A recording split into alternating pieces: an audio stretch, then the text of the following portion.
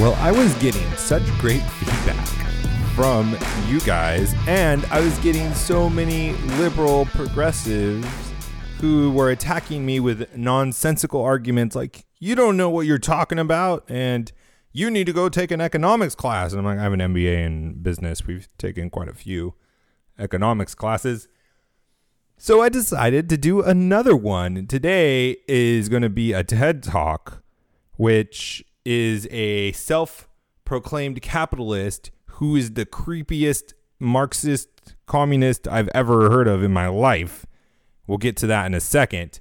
Before we do, this is How to Build a Tent. Thank you for watching the show, sharing the show with a friend, part of the FLF Network. Go over to flfnetwork.com, put an HGBT in the memo field to get a sweet 15-ounce mug, tons of other great benefits as well.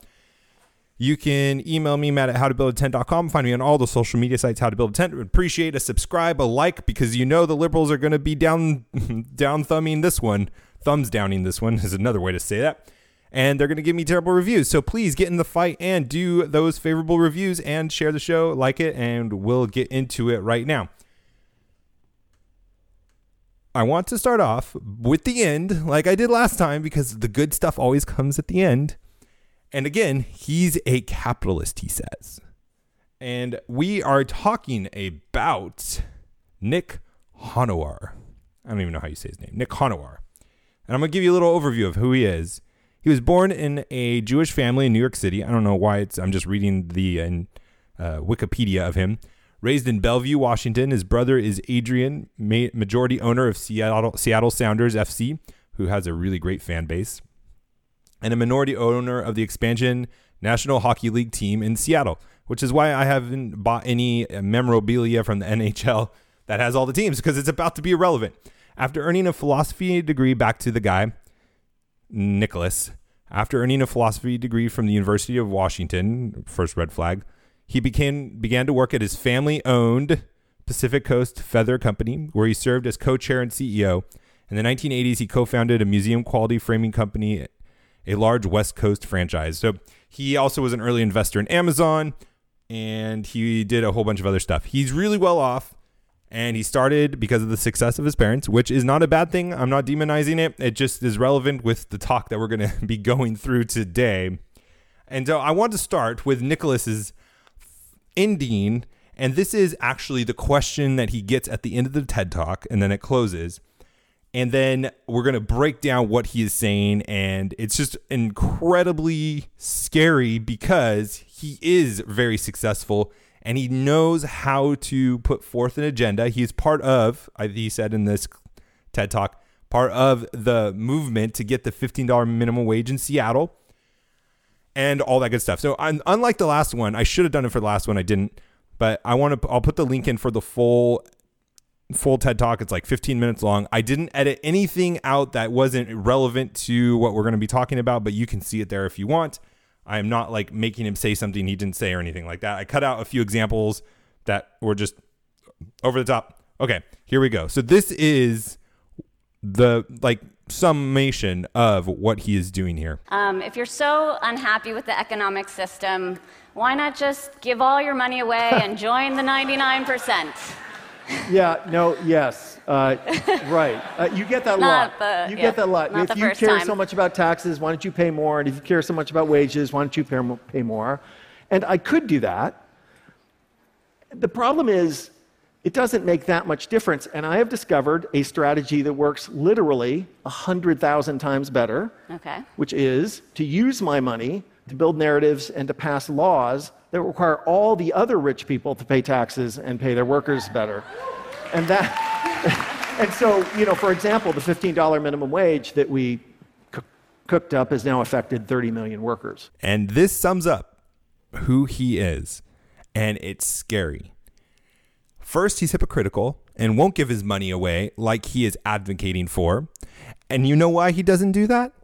It's because he found a better way. See, he's going to use his money, his power, his influence to make other rich people do it. He's not going to do it. He's going to make other rich people do it because he knows what's best to do with not only his money, but other people's money. Do you see where this is going? And he's a capitalist, quote unquote. This is why it's so important for us as Christians to be successful. This is why we should strive for making money, so that we can be in these positions as well. Not to steal other people's freedom, not to steal other people's hard-earned money, but to advocate and be proponents of gospel-centered values, being part of the people fighting for the kingdom of God, because there are people, plenty of people, tons of people on the other side doing the exact same thing, and they have the money and the power and the influence to do it. So now we're going to jump back to the beginning of his speech, and we'll start from there. I am a capitalist, and after a 30-year career in capitalism, spanning 36 companies, generating tens of billions of dollars in market value. I'm not just in the top 1%, I'm in the top 0.01% of all earners. He's in the top 0.01% of owners. Now, in any other room, B would get applauded and be, wow, way to go, good job. So he is talking and setting up that he is the elite of the elite. And again, remember, he did have success. He has done things that have been wise, investing in Amazon and all of these things. He's had all these companies that have been merged and bought and stuff. I'm not taking away his business sense. I'm not attacking that at all. He seems to be a legit business person, but he started out in a really well-off family. And that is something he definitely does not mention in this clip whatsoever. Let's keep going. I have come to share the secrets of our success because rich capitalists like me have never been richer. So the question is, how do we do it? How do we manage to grab an ever-increasing share of the economic pie every year? Okay, so this is what he's going to tell us he's going to talk about. It's an introduction. That's what you do. You do it in a book. You do it in a speech. You do it in a podcast. You talk about what you're going to get into. You get into it, and then in the conclusion, you sum up where you've been. Except he doesn't talk about at all this. But notice, how did he get so rich? He's going to let us know. That's great. I want to be successful. You're listening to this podcast because you want to be successful. He's going to share with us how he was so successful in building those businesses, selling them off, how his family became wealthy and how they were able to have a long, sustainable company. He's going to get into these great tips. He's going to help coach us. No, that's not what he's going to do at all. It all comes down to just one thing: economics. All right. Well, this is what he says. The reason people like him have gotten to where they are is because of economics, the branch of knowledge concerned with the production, consumption, and transfer of wealth, the conditions of a region in regards to the material prosperity. This is why rich people are getting rich, is because of this this study of economics. Really? Because here's the dirty secret. There was a time in which the economics profession worked in the public interest for everyone, but in the neoliberal era today, there was a time where economics worked for everybody. But in this neoliberal era, now I'm going to throw up this definition on YouTube, as you've probably seen. I'm going to read it for those of you who are just listening. Basically, it is the theory of a laissez-faire economic liberalism. Free market capitalism is the way you've probably heard it before, which constituted a paradigm shift away from past Keynesian consensus. So this is the opposite of Keynesian. It's generally associated with policies of economic liberalization, including privatization, deregulation, globalization, trade, and austerity.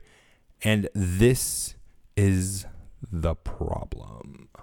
They work only for big corporations and billionaires. And that is creating a little bit of a problem. We could choose to enact economic policies that raise taxes on the rich, regulate powerful corporations, or raise wages for workers. We have done it before. But neoliberal economists would warn that all of these policies would be a terrible mistake. Well, this has gone off the rails really quickly. I thought we were going to be talking about how you became successful. I thought we were going to talk about how rich people like you got their money.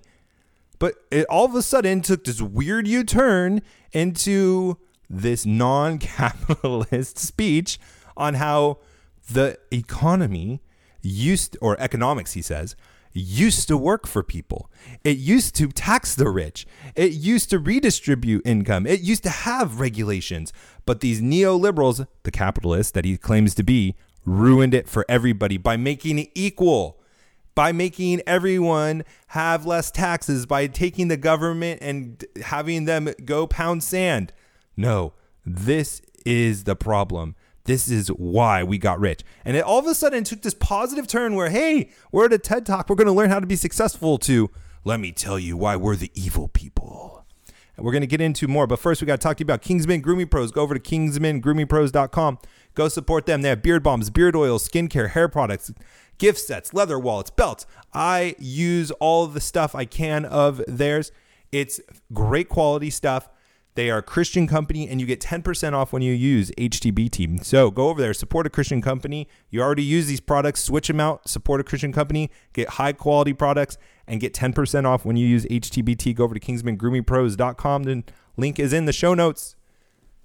Go do yourself a favor and do someone else a favor. Get a gift.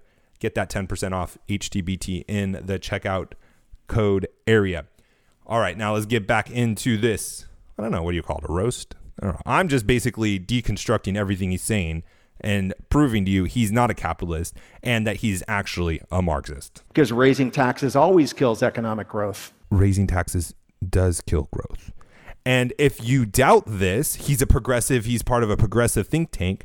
Why do progressives want to tax things they want to punish? If taxing things really didn't hurt but helped, like he's going to argue, then why are we helping the tobacco industry? We should be lowering the taxes because then people will not take that money and use it to buy more cigarettes, or they won't be able to do other. That's kind of his theory for raising taxes and minimum wage and all this stuff. Apparently it helps the economy, but raising taxes is not something that hurts an economy. So why are we taxing things we don't like cigarettes? And now it's those e-cigarettes. And any form of government regulation is inefficient. Yes, that is true. By definition, efficiency is allocating resources in the optimal way, and regulations keep them from doing that. You have to do paperwork. You have to spend money in compliance. And again, I'm not even against all of the regulations. I think there are some needed regulations. But a capitalist argument isn't saying that we shouldn't have any regulations. We shouldn't have anarchy. That's not the position. It's a straw man. And raising wages always kills jobs. Raising wages kill jobs.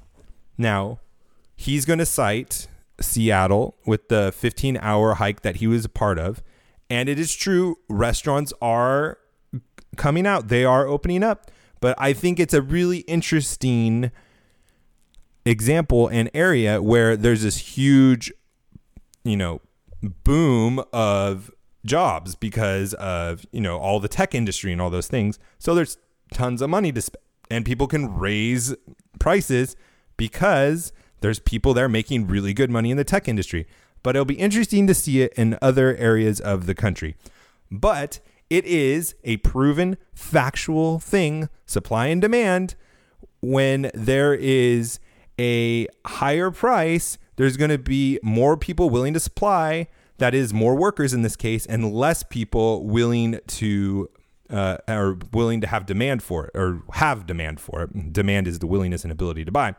And so there are going to be companies, there are restaurants that are going out of business as well. There are some that are starting, there are more starting than not. But there's this shifting, and I have a sneaky suspicion, I haven't studied it too much, that it's the restaurants that are able to be more high-end, that are able to raise prices, that are doing well and opening up, and the people in the areas and the places where they aren't able to raise prices as much are the ones going out of business.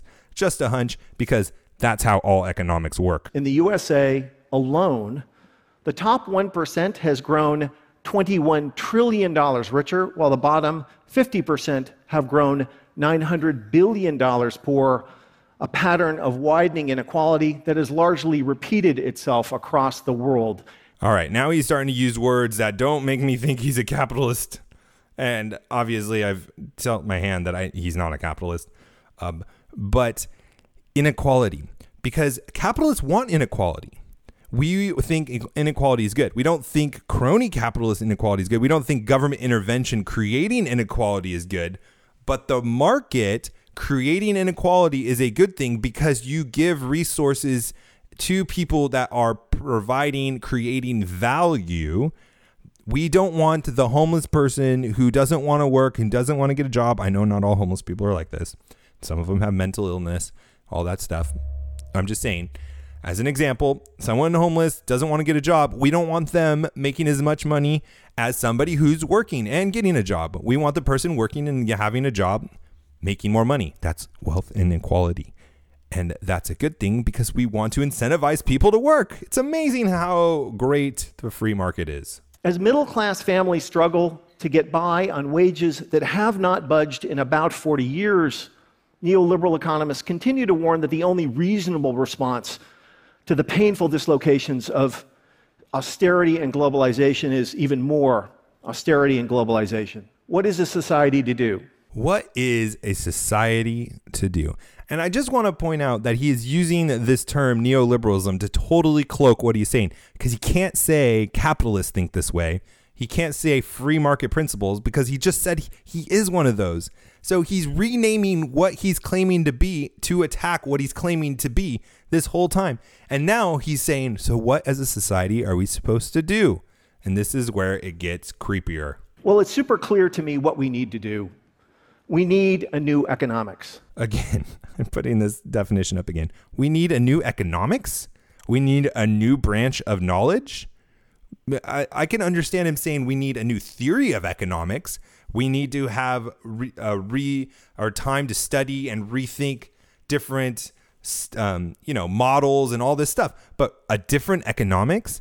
See, sometimes you just hear people and you think, are you just using big words to sound smart? What we now know is that the economics that made me so rich isn't just wrong, it's backwards.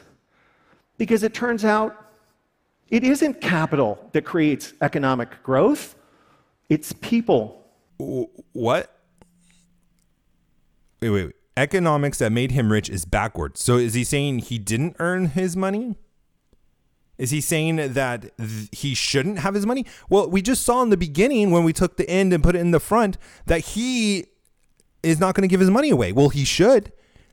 Isn't he saying that it's unjust? It was backwards. It's wrong how things are. And yet he became this huge 0.01% of the top class rich person. So why doesn't he give his money back? Did he steal it? He definitely didn't earn it. It's backwards. That's not how the system's supposed to work. Do you see how disingenuous this guy is? All right, this part, I'm throwing up some hammer and sickle because of how creepy it gets. And it isn't self-interest that promotes the public good. It's reciprocity. And it isn't competition that produces our prosperity. It's cooperation. Oh my goodness, he's starting to sound a little Marxy to me. His Marxy is showing. It's not competition. It's working together. It's unity. It's building. It's coming together. That is not very capitalistic. And let me just tell you, I'm not going to go into a big defense right now of why communism and socialism and all of these working together, making the big government tell people what to produce and what prices and all this stuff, and healthcare and food production and all this stuff. Just go look at any country who's tried it. Venezuela. What we can now see is that an economics that is neither just nor inclusive can never sustain. An economics that isn't just. Economics isn't morality. It's systems. It's how things work. It's what you do in those systems that is just or unjust. It's not the systems themselves. Remember, capitalism is, at the simplest of terms, private property rights, and that you have the freedom to do what you want with your own property. And when you start talking about what is a society going to do, or what should we do and control it, like we're going to get into, that is all the socialist, communist, big government totalitarians. We know better than you. It's his mindset. I'm not going to give my money away because I can do something better. I can tell you what to do with your money, with my money.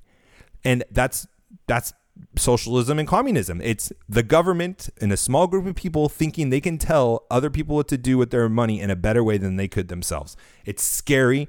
And this guy has lots of money. He is manipulative. He uses keywords. He changes his speech to make it seem sly. He can sneak in to make it sound really good. And all he is purporting the policies, the economics of past dictators that have killed and murdered millions of people. Where did we go wrong? First, I want to take you through some of those mistaken assumptions, and then after. So here we go on the ride, mistaken assumptions, and hereafter. Describe where the science suggests prosperity actually comes from. The science is clear. Prosperity comes from capitalism. No other country other than American capitalism has done what we have done. No other country has innovated, created as many medications, has created as many innovations, has raised the poverty of its poor people to the highest level. Just compare a poor person from the United States and what they have with any other country's poor person. We win hands down every time. Neoliberal economic assumption number one is that the market is an efficient equilibrium system, which basically means that if one thing in the economy, like wages, goes up, another thing in the economy, like jobs, must go down. And this is why we cannot be scared of challenging and talking and arguing and fighting back just because they are rich people or they have degrees or we saw them in a TED Talk. He is totally butchering what efficient markets are. On purpose or not, I don't know. Maybe he's stupid or maybe he's smart and he's totally mischaracterizing what it means to have market efficiencies. When you have an efficient market, it is basically the idea that the market has perfectly priced itself, that it has all available knowledge and has accurately determined the prices of what things are worth. And that's why you talk about beating the market. Is there sometimes where it's not 100% efficient and you think that you have some kind of insider knowledge, not insider tips or insider trading, but that you think from watching patterns, from studying graphs, from studying statistics, that the market isn't acting in an efficient way. So he takes what market efficiency is, allocating the resources perfectly, making prices the perfect price, that it is exactly what it's worth in value to the economy. And then he goes into supply and demand. They're two different things. And he either is purposely or ignorantly conflating the two. The second assumption is that the price of something is always equal to its value, which basically means that if you earn $50,000 a year and I earn $50 million a year, that's because I produce 1,000 times as much value as you. Price does not equal value. When you are paid by an employer, they are not paying you the value you provide, or they would never hire you. They're paying you less than what value you provide. And you may say, oh, that seems like you're saying that they are taking advantage of you. Nope. Remember that you find value in what they're paying you, the security, more than just your salary, the benefits, the idea that you're in a corporation, you're going to have paid time off, you have a job that you believe in, or let's just assume you have all these other things that go into the value you get from the company and the value they get from the company. And you both mutually agree in a non-forced, Marcus has sexual symbols for this, but I'm going to keep PG about it. It's an unforced consensual relationship. And if you don't think you're getting enough value from the relationship, then you can leave or the employer can fire you.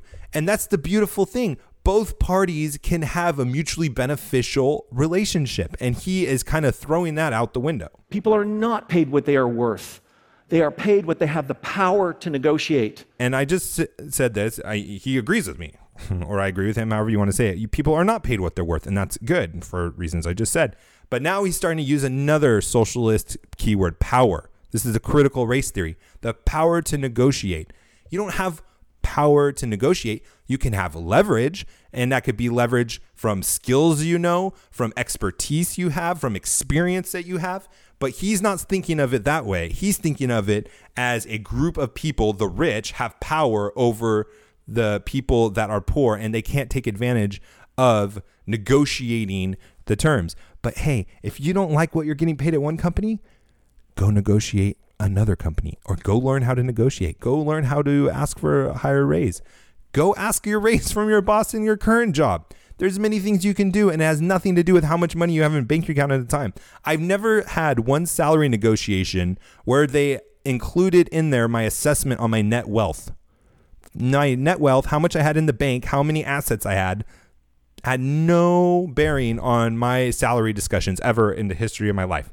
But he is saying it does because the rich people have power. Nope. And wages falling share of GDP is not because workers have become less productive, but because employers have become more powerful. See, here it is again. Employers have become more powerful.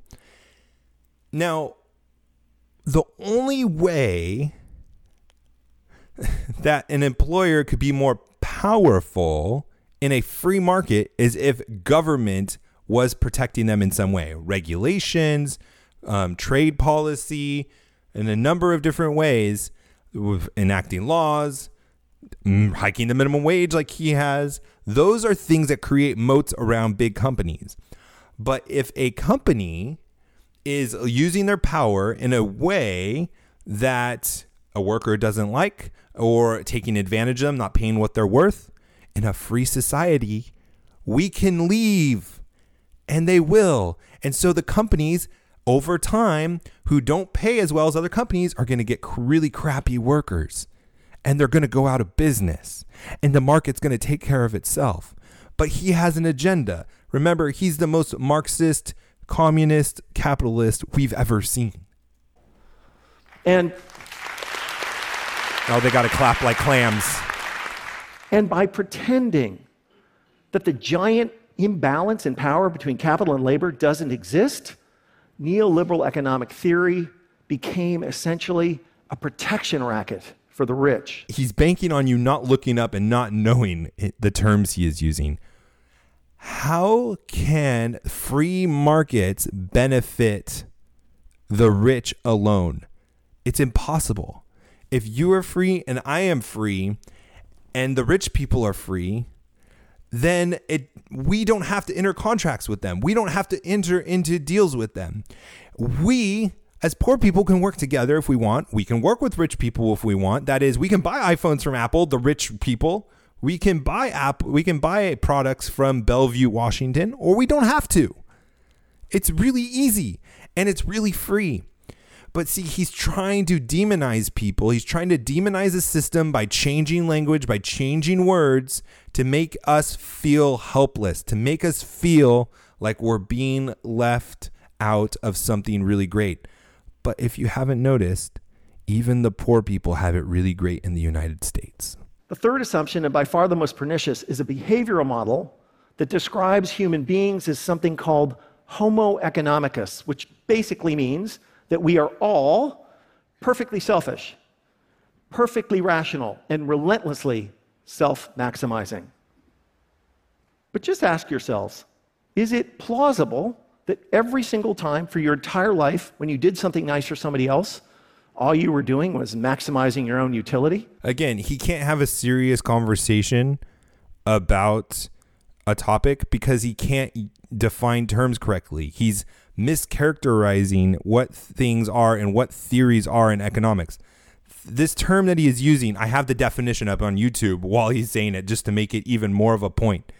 It is an attempt to maximize utility as a consumer and economic profit as a producer. So what the theory is, Homo economicus, is that as a consumer, I'm going to try to get the best deal possible. Not that I'm selfish and always acting in my interest when I'm, laying down my life for my wife or in battle as a soldier. These are the examples he uses that I cut out. But that as a consumer, when I go to buy something, I'm looking for the best deal. I want the most value. I want the greatest benefit for my cost. not so evil, is it? And it also, on the flip side, as a producer, I want to maximize my profits as much as I can. I want to make as much money as I can.